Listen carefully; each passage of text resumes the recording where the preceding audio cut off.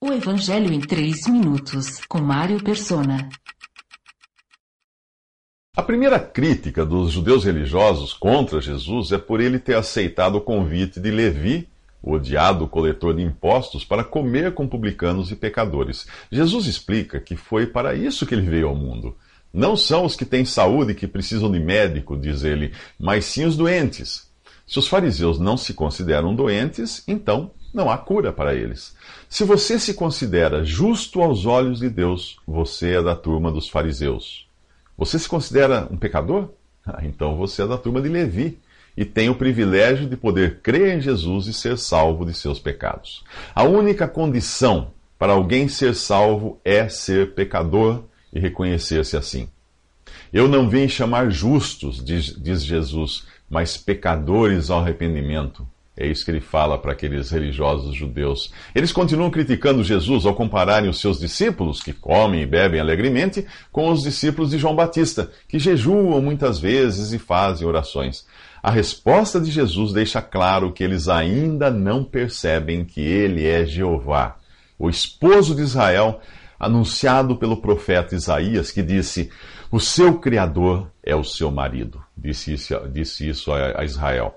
A atitude dos discípulos de Jesus, que esperavam pelo Messias, é a mesma da mulher do livro de Cantares, apaixonada pelo rei e alegre por estar perto dele.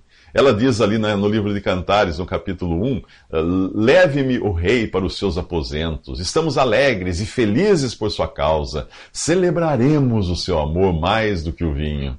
Era nesse espírito que todos os judeus deveriam ter recebido Jesus, o Messias deles.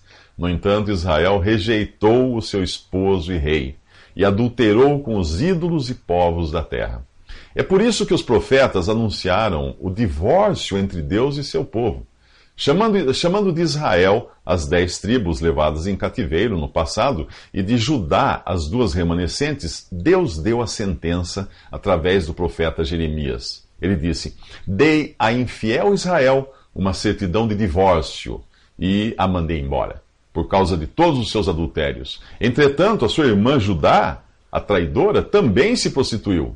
Isso está no capítulo 3 de Jeremias. E Oséias, no seu capítulo 2, acrescenta: vocês não são meu povo, e eu não sou seu Deus. Repreendam-na, pois ela não é minha mulher, e eu não sou seu marido.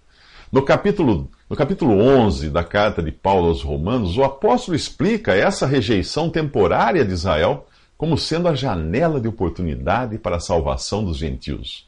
Ele diz assim: por causa da transgressão deles, de Israel, veio salvação para os gentios, para provocar ciúmes em Israel.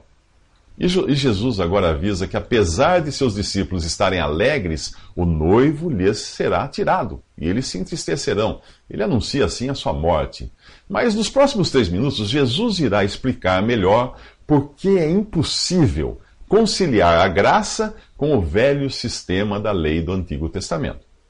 Visite 3minutos.net. Dúvidas? Visite respondi.com.br.